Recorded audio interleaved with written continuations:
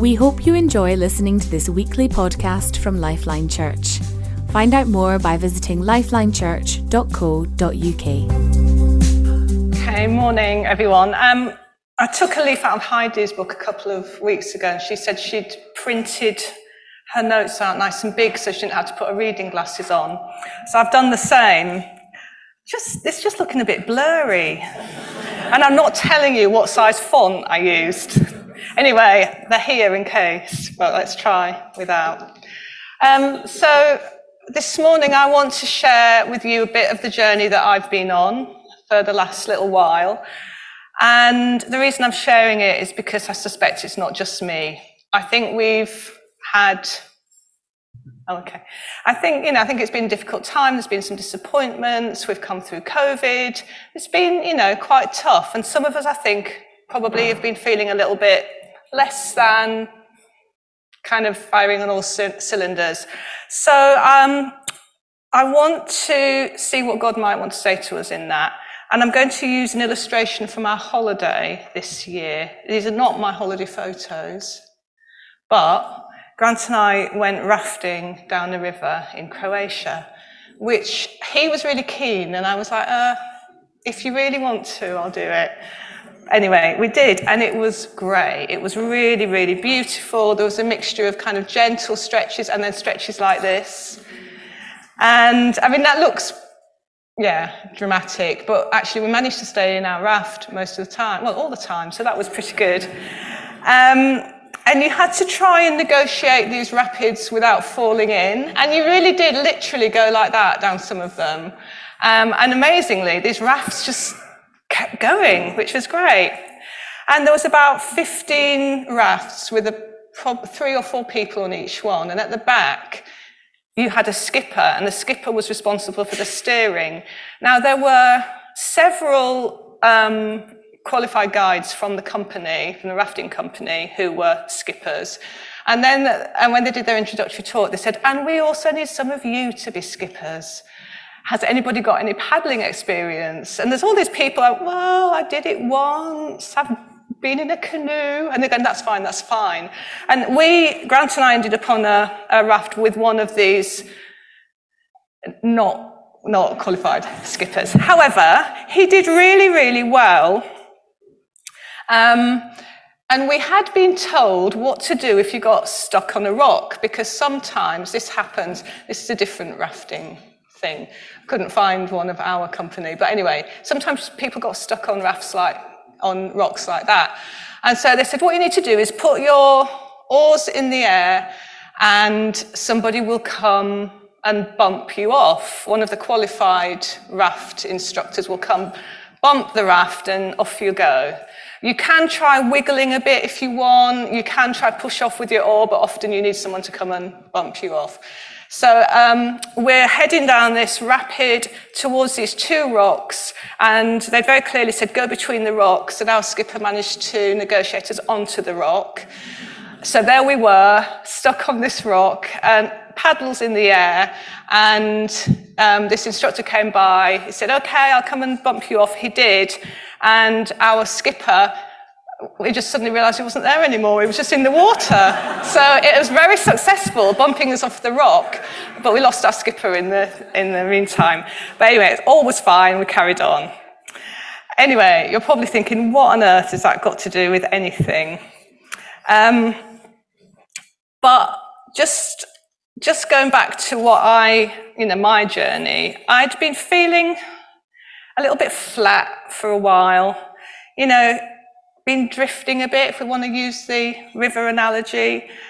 Nothing particularly wrong, but not especially excited about my relationship with God. A bit frustrated. Things have got a bit pedestrian, a bit comfortable. And I could blame it on all sorts of things. Like I said at the beginning, it's been a hard time. We've been through COVID. It's not like it was. There's lots of things that I could blame it on. However, I knew that God really probably needed to do something. And I read this from Isaiah 55. Come all you who are thirsty, come to the waters. And you who have no money, come buy and eat. Come buy wine and milk without money and without cost. Why spend money on what is not bread, and your labor on what does not satisfy? Listen to me and eat what is good, and you will delight in the richest of fare. And I can see an invitation there to something really satisfying. Eating what's good, delighting in the richest of fare. And it kind of caused me to question, well, am I living in that? And if I'm not living in it, what am I inviting people to? This is an invitation for people who don't know him. But if I'm not feeling like I'm living in that, I think there's some adjustment needed. And then God spoke to me from Revelation 2, and it was just a line of the verse that says, repent and do the things you did at first.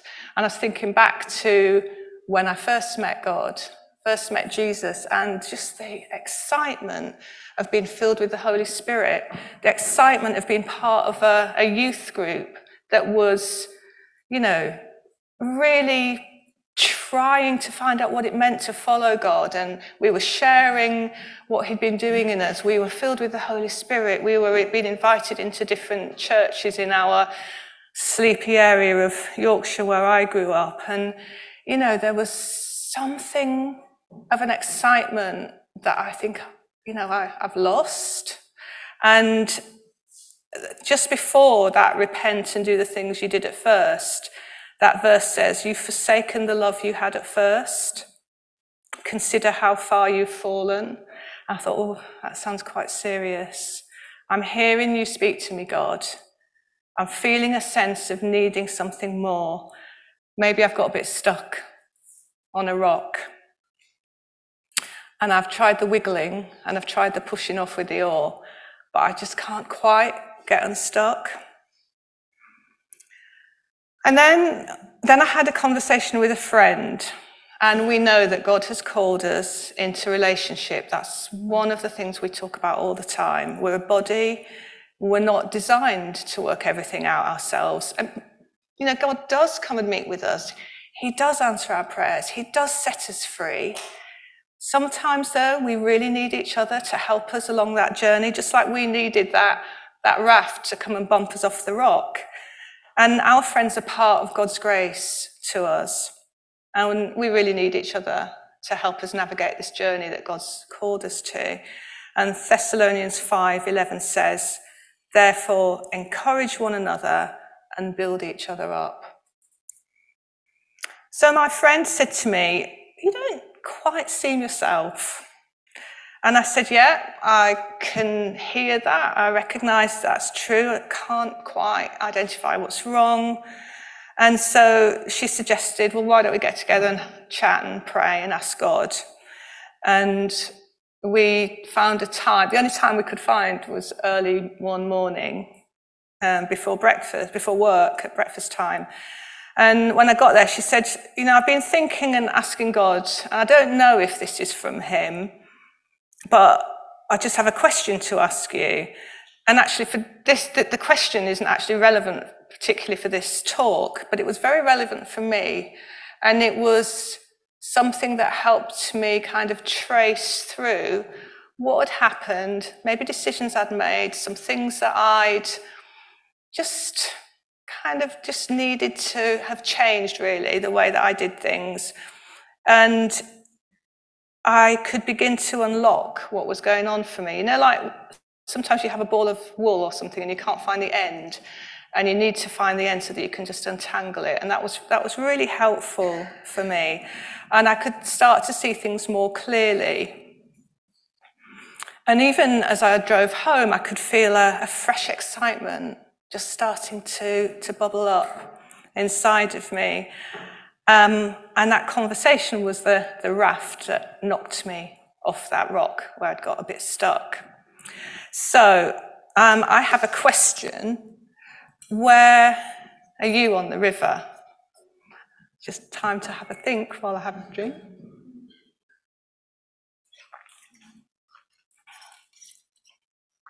So, maybe you're really enjoying the adventure. Yeah, I know what God is calling me to. I'm living in the good of that. I'm really heading down that river, enjoying the rapids. Or, maybe it's not quite like that. Maybe got stuck. Maybe you're drifting in the shallows. There's all kinds of analogies you could use. And I just thought, when I was thinking about my experience, I thought there's a few things that might be indications of the fact that we might have got stuck. Now, not all of these applied to me, but I think they could apply to quite a lot of us.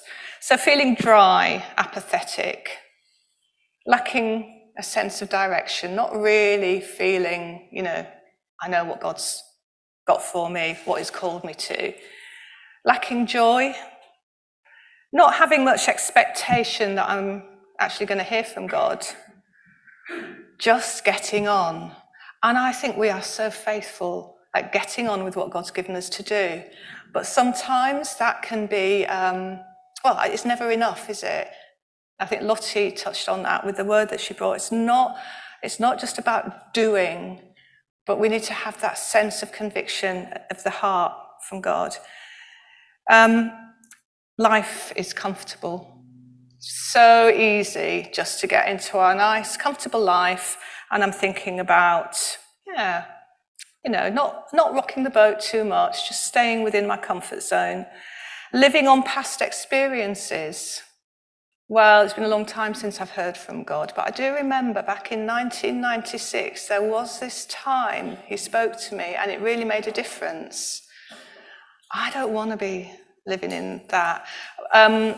I said earlier, and I've shared this before, but when I first met with God and was part of this quite slightly mad youth group, we were taking a service in this very sleepy Methodist church in a village in Yorkshire, and this old guy came up after us and said to us, it's all right for you youngsters.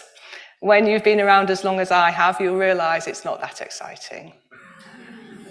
And I remember at the time thinking, Lord, let me never be like that. What a tragedy. To reach that stage, you're still faithfully going along, but it's not that exciting. And I'm sure he had experiences of God in the past, but wasn't anymore. Not often having spiritual conversations with my friends. Do we take that time to really let that iron sharpen iron? Or is it a bit superficial? Being inward looking, self-focused, what's going to please me today, rather than what will please you, God. Holding on to unforgiveness, I think it's such a key thing. If there's any unforgiveness in us, we just can't let that stay. Distancing myself from others. And then this last one, I just wanted to look at a bit more carefully, not loving others well. I think this is really key because we know that how well we love one another is the main indicator of how well we love God. And Jesus said, "A new command I give you, love one another. As I have loved you, so you must love one another. By this, everyone will know that you are my disciples if you love one another." And I read something recently that really brought this into perspective, and which I've found very challenging. It's from a book written by a Jesuit priest. He runs an outreach to gangs, or did run an outreach to gangs in one of the poorest areas of Los Angeles. He says every time one of the Jesuits at Dolores Mission would celebrate a birthday, the same ritual would repeat itself. One of the other Jesuits would say to me, for example, "Your birthday is Wednesday. The people are throwing a surprise party for you on the Saturday before. The protests are as predictable as the festivities." "Oh, come on," I'd say. "Can't we pass this year?" "Look," one of my brothers would say to me, "this party is not for you, it's for the people. And so I'm led into the parish hall for some bogus meeting, and I can hear the people shushing one another. As I step in the door, lights go on, people shout. I am called upon to muster up the same award-winning look of shock from last year. They know that you know." They don't care.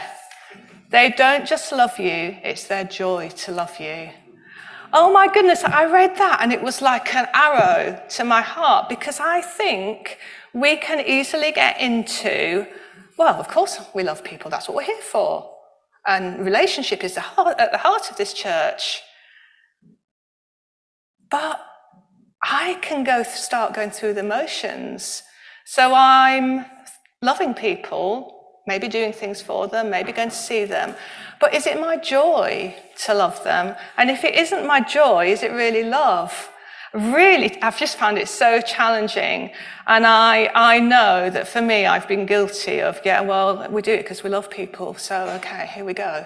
And sometimes, it's not always, you're not always going to go skipping out the door, well, hey, I'm going out at midnight to see this person in need. We have to be realistic, but I do think there's something that God wants to renew in us about how it was his joy to love people. It can be our joy to love people. So if I'm stuck, what can I do about it? Well, first of all, asking God, Lord, am I where you want me to be? And I think he's always faithful to answer that kind of prayer. We need to want to change. And if I forgot to put this bit on the slide.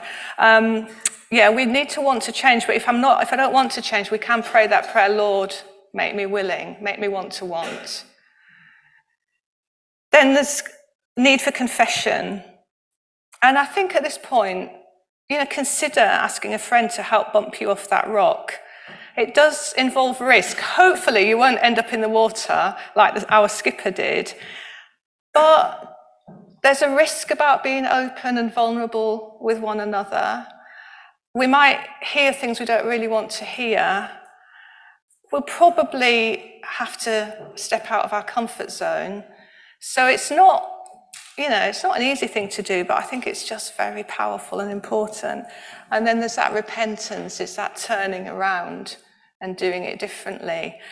And, I put at the top there, it's the work of the Holy Spirit, but he does involve us in the process. So it's about a heart position, really. If we want to get unstuck and be on the adventure that he's called us to, it is about positioning our hearts right. And this is a final note to those of you who are not stuck and you're enjoying the adventure. And maybe it doesn't apply, and I think that's great. But please be willing to take notice of those who may be stuck. So the other rafts, there were many other rafts on this adventure that we went on. Lots of them were like, oh dear, you're stuck, hello. And off they went down the river. And the instructor in his raft, he could have passed us by, but he didn't.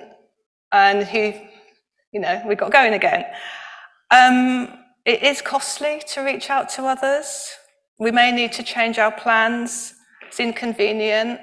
I think it's also costly to think differently, because it's easy just to be thinking, I'm going this way, and just forget to be looking to the sides to check that other people are okay. And so I think, again, it's that grace that God, he will give us that grace to look out for one another. And we might be the one to have the right question to help bring release to somebody else. And I think just one final thing, in the rafting thing, it was only the expert guys from the rafting company who were allowed to come and ram the other rafts off. But that analogy doesn't follow. This is for all of us. There's no experts. We're on a journey together. We're helping one another together. And it is just about our heart and our willingness. So, some things, I hope there's some things to think about. Thank you for listening to this podcast by Lifeline Church. We hope this message has been an encouragement to you. We are a relational church with a passion to demonstrate God's love to one another and our surrounding community in real and practical ways. We believe that God has called us to have an impact on our families, our communities, and our nation. We'd love to connect further with you, so please do visit our website at lifelinechurch.co.uk, on Facebook, lifeline.church.uk, or Twitter @LifelineUK.